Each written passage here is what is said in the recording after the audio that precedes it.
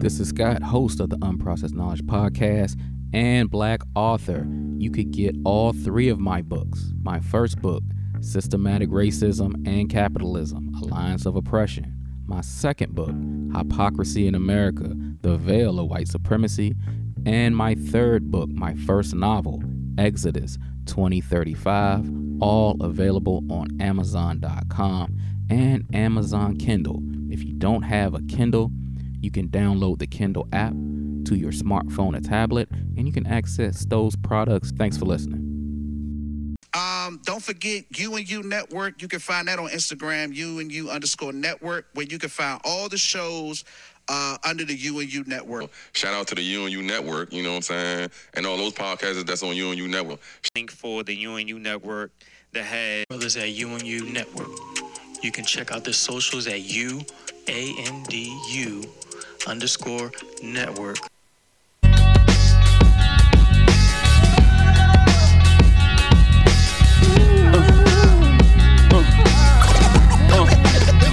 It was all a dream. Last night I had a dream. Thoughts was racing through It was all a dream. Felt so real to me. This is what was said. Had a dream, I said, by who he said. I have a dream that one day this nation will rise up and live out the true meaning of its creed. We hold these truths to be self-evident, that all men are created equal.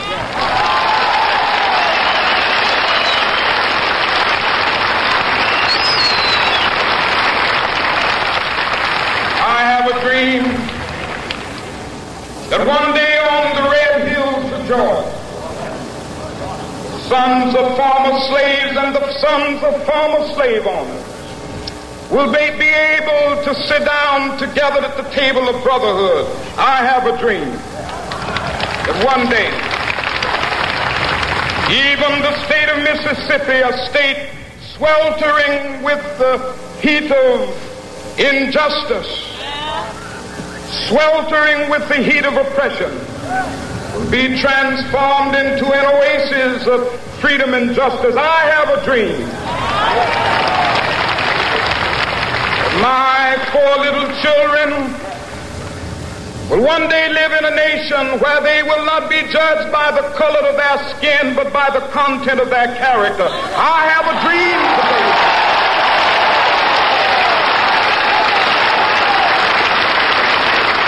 I have a dream that one day, down in Alabama with its vicious racists, with its governor having his lips dripping with the words of interposition and nullification.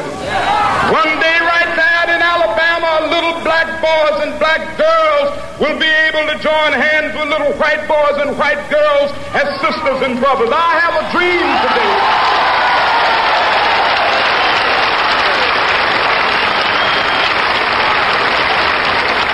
I have a dream that one day every valley shall be exalted, and every hill and mountain shall be made low. The rough places will be made plain, and the crooked places will be made straight, and the glory of the Lord shall be revealed, and all flesh shall see it together. This is our hope. This is the faith that I go back to the South with. With this faith, we will be able to hew out of the mountain of despair a stone of hope. With this faith, we will be able to transform the jangling discords of our nation into a beautiful symphony of brotherhood.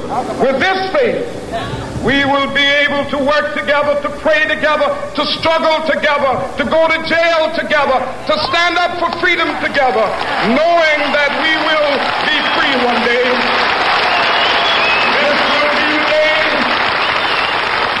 This will be the day when all of God's children will be able to sing with new meaning, my country, tears of thee.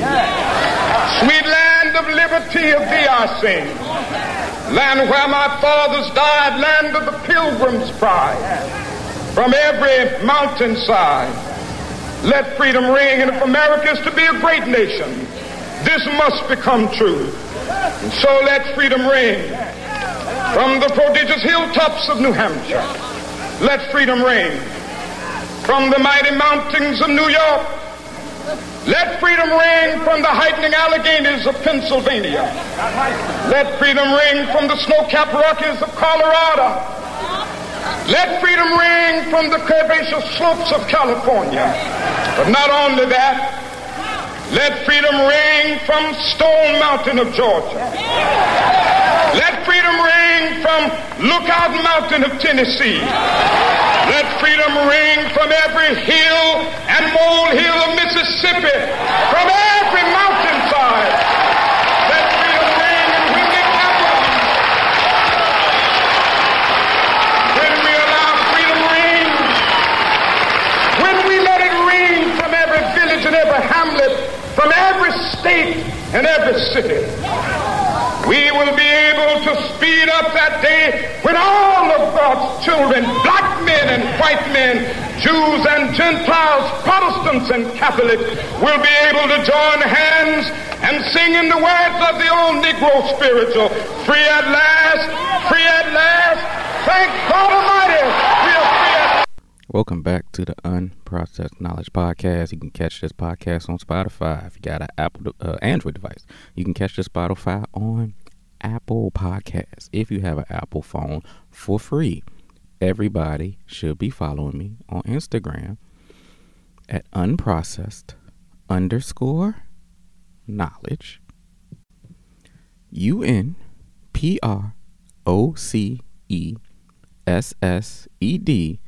UNPROCESSED_KNOWLEDGE. All one word. Follow me on Instagram. Tap the link tree in my bio. Get access to the podcast. Follow me on Instagram. Best way to keep up with the show. Everybody should be following the UNU Network. UANDU_network on Instagram. Check out all the shows on the network. 3 stars, 2 bars. Separate the 2. Reservation for 3. A Taste to Consider podcast. Go back in the archives. Check out the UNU podcast. Right? Getting you through your day. Getting you through your work week. Getting back to dropping content all the time. We are here. Shout out to the network. Shout out to all the content creators. Today, we are here to talk about Dr. King. It is Dr. King Day.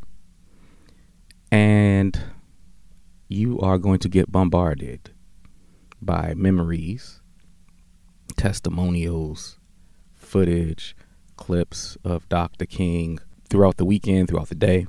I try to cover things a little bit differently here. I try to be a little bit more honest here. I try to give you a perspective mainstream media is not going to give you here. Context is important. If you are that speech that Dr. King made at the March on Washington, that speech is 60 years old. If you are under the age of 60, you were not alive when Dr. King made that speech. Dr. King passed away in 1968. That's a long time ago. Right? So since it's been such a long time since his passing, the memory of him has been distorted. People who couldn't stand him then, people who wouldn't like him if he was alive today, try to paint him as just like a Disney character, like this happy-go-lucky, everybody loved him, everybody supported him, everybody was behind him. That is not true.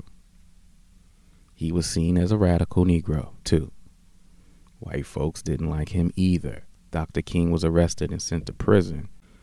Dr. King was arrested 29 times. That's not go along to get along. Let's get into some of the misconceptions about Dr. King. Let's get into what he thought about capitalism. By Zaid Jilani, if that's how you say his name, in the Intercept, and he was talking about Martin Luther King. And what I love about Martin Luther King is that he was a radical, right? So people don't remember. Well, now because everything that he wanted, we all see in retrospect in our rearview mirror, it makes sense. It's like common sense. But at the time, he was a radical. In fact, here's one of my favorite quotes from him. He said, "Again, we have deluded ourselves into believing the myth that capitalism grew and prospered out of the Protestant ethic of hard work and sacrifice. The fact is that capitalism was built on the exploitation and suffering of black slaves and continues to thrive on the exploitation of the poor, both black and white, both here and abroad." Woo, that is some pretty radical shit. So let's get right into it. That quote from Dr. King, he's telling you capitalism thrives on the exploitation of the oppressed and the poor and was built on the backs. This country was built on the blacks, or capitalism was fueled in America off the backs of black slaves, which is true. And they couldn't stand when he said that. Why? Because it's true. All right, truth hurts. Let's really get into it. There is a billionaire named William Byrd who wrote a book called The Necessity of the Poor. He is a billionaire in Europe. The whole point of this book is this: in order for capitalism to thrive, in order for capitalism to work, you have to have a small number of people on the top. That's your top 1%. That's your rich folks. That's your billionaires. You have to have a certain amount of people who are poor, homeless, don't have anything, and everybody else stuck in the middle. Everybody else is stuck in the middle. Over 90% is stuck in the middle, trying to stay off the bottom and trying to work their way to the top. And they'll never get there. That's how capitalism works. The capitalism doesn't work unless you have poverty. That's the truth. Why?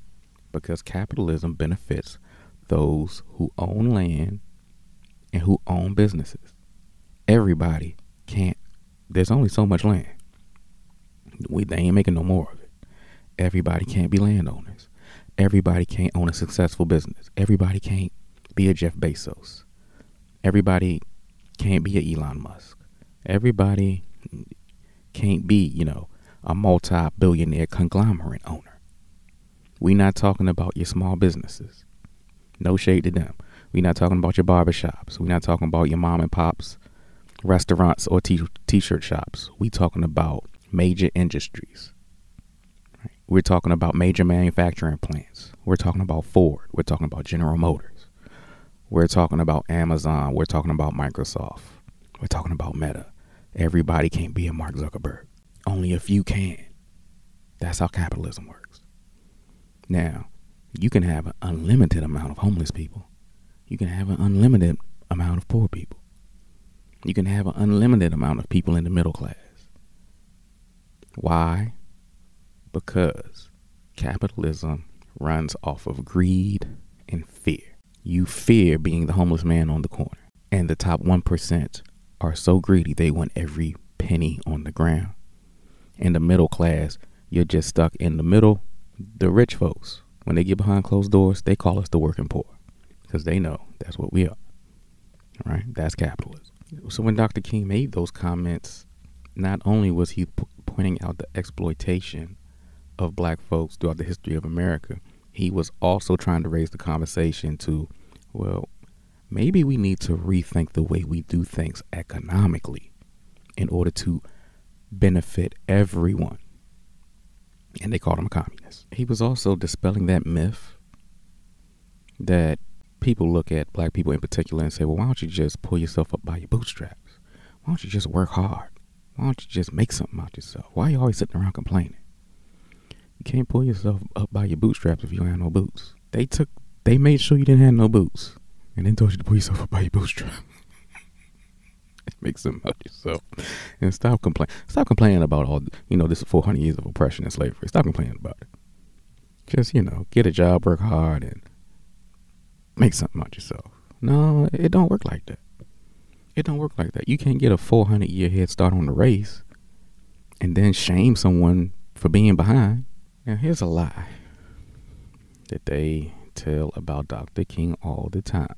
And they can get away with the lie because, again, many of us weren't even alive when he was assassinated. Many of us never saw Dr. King. we weren't born. I know you heard this one before.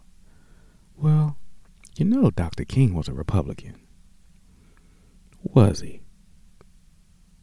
Washington is going on right now, and as a result of this, and because of the anniversary, MLK Jr. is on everyone's minds. And some on the right are trying to co-opt his message and his history. They're saying, I don't know if you knew this, but MLK Jr. was a Republican. We've seen pictures online of different billboards about this, and they're spreading this myth. But it's not true. He wasn't a Republican, and there's very little evidence that he associated much at all with the Democratic Party either. And so we've got a couple of quotes for you. I don't think the Republican Party is a party full of the Almighty God, nor is the Democratic Party. They both have weaknesses, and I'm not inextricably bound to either party. He went on to say in 1964 about the RNC, the Republican Party geared its appeal and program to racism, reaction, and extremism. All people of goodwill viewed with alarm and concern the frenzied wedding of the Cow Palace of the KKK with the radical right. Sounds like a Republican to me. A little bit. And this isn't him directly, but MLK III said, "It is disingenuous to imply that my father was a Republican. He never endorsed any presidential candidate, and there is certainly no evidence that he ever even voted for a Republican." Dr. King himself was calling the Republican Party a bunch of racists back in 1964. Dr. King himself said he pledged no allegiance to any political party. He said he was bipartisan. He basically said the Democrats and Republicans was two fangs on the same snake. There is no evidence to suggest that Dr. King ever voted for a Republican. But ever since I've been alive, they've been saying, well, you know, Dr. King was a Republican. He wasn't. That's a lie. That's a lie. And they're going to tell that lie to all day today. They probably been telling that lie for all weekend. It's a lie. It's a lie. They made up a lie. They've been telling it for the last 60 years. And people don't do any type of research or investigation, so they just believe the lie. Think about this. The same political party who has stereotyped black people as lazy, welfare, drug addicts, who need to pull themselves up by their bootstraps and stop complaining. The same political party who put Donald Trump in office, the same political party who called Black Lives Matter a terrorist organization, wants you to believe that Dr. King was down with them. When he was alive, he was calling them a bunch of racists. This is facts, not fiction. Many years ago, maybe not many years ago. Well, before the pandemic. It had to be about 2017. And it was, we was coming up on Dr. King Day. And a racist white man that I used to work with just randomly came up to me and said, well, you know, Dr. King was Republican. Just out the blue. Like, we wasn't talking about Dr. King. I didn't ask him for an opinion. Ask him for his opinion. He just walked up to me and just said, hey, did you know? So I just said, well, based off what evidence do you think he was a Republican? And he paused. And he looked at me and he just said, well, everybody knows he was. And I said, well, based off what? He said, you know, it's just common knowledge. And he just walked away. All right. Guys.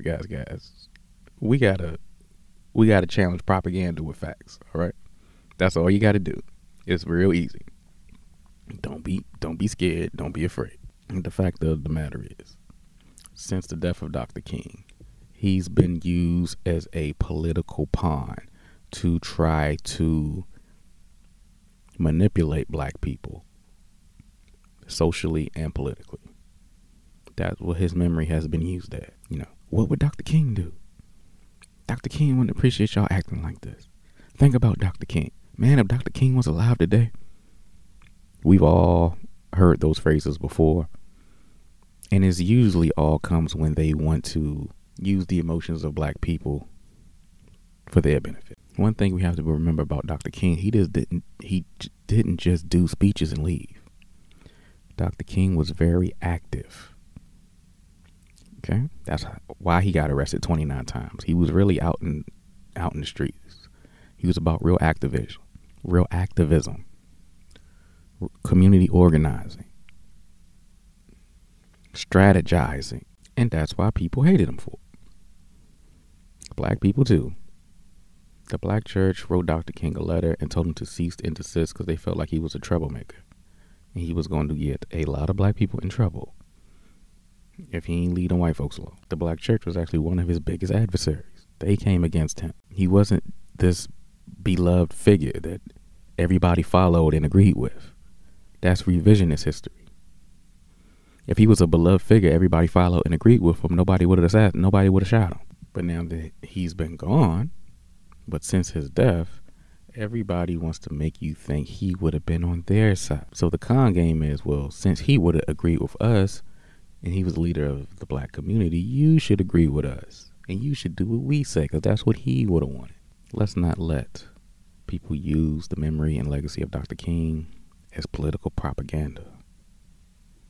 Got to figure it out. It turns out Martin Luther King would have been a Fox News viewer. He says, as we're commemorating the 50th anniversary of the I Have a Dream speech, King is against the current black people. He was in favor of the current right wing. Well, Bill, explain it to me. The question tonight is, how would Dr. King see the current racial situation in America? Would he be pleased that nearly 75% of black babies are born out of wedlock? No, he would not be. Would he be accepting of the violent crime wave caused by young black men? He would be appalled. Would he accept the broken educational system in many poor precincts? No, he would not. Would he be happy with the rap industry and other pernicious entertainment aimed at the young? I do not believe Dr. King would be happy about that at all. And finally, would he approve of a civil rights movement that continues to blame American society for the problems encountered by blacks, rather than encouraging personal responsibility as a way to achieve individual success? Okay, first of all, 75% of black babies are not born out of wedlock. That's a lie. There is no black violent crime wave being led by black men across America. That's a lie. Did you hear the last thing he said? Were you listening? He said, would Dr. King approve of the current civil rights movement? No, he wouldn't. Dr. King, when Dr. King was alive, he was the leader of the civil rights movement. So he's trying to say, so Bill O'Reilly is trying to say Dr. King would not approve of black people, fighting for civil rights. When Dr. King was alive, he was in the forefront fighting for civil rights. You see the mind game? You see how people just lie? It makes no sense. It makes no sense. He wouldn't approve of Black Lives Matter and black people fighting for civil rights and freedom, but that's what he was the leader of when he was alive. Don't let these people fool you when it comes to Dr. King, man. That's why it's so important that we have black voices. That's why the UNU network is so important. That's why this podcast is so important. We can't let our open enemy tell our narrative for us, because they are going to feed us nothing but lies and propaganda that benefits them. That's the game. That's the game. You think people like Bill O'Reilly and Tucker Carlson and all these other folks get paid? Sean Hannity, you think they get paid hundreds of millions of dollars a year to come on TV and tell you the truth? If they got paid to come on television and tell you the truth, they wouldn't get paid that much. You have to pay people a king's ransom to tell these lies, to sell lies. That's what they get paid for. They get paid to sell lies day after day. That's their job. As we remember the legacy of Dr. King, let's not let his dream turn into a nightmare. Once again, this has been another episode of the Unprocessed Knowledge Podcast. Thanks for listening.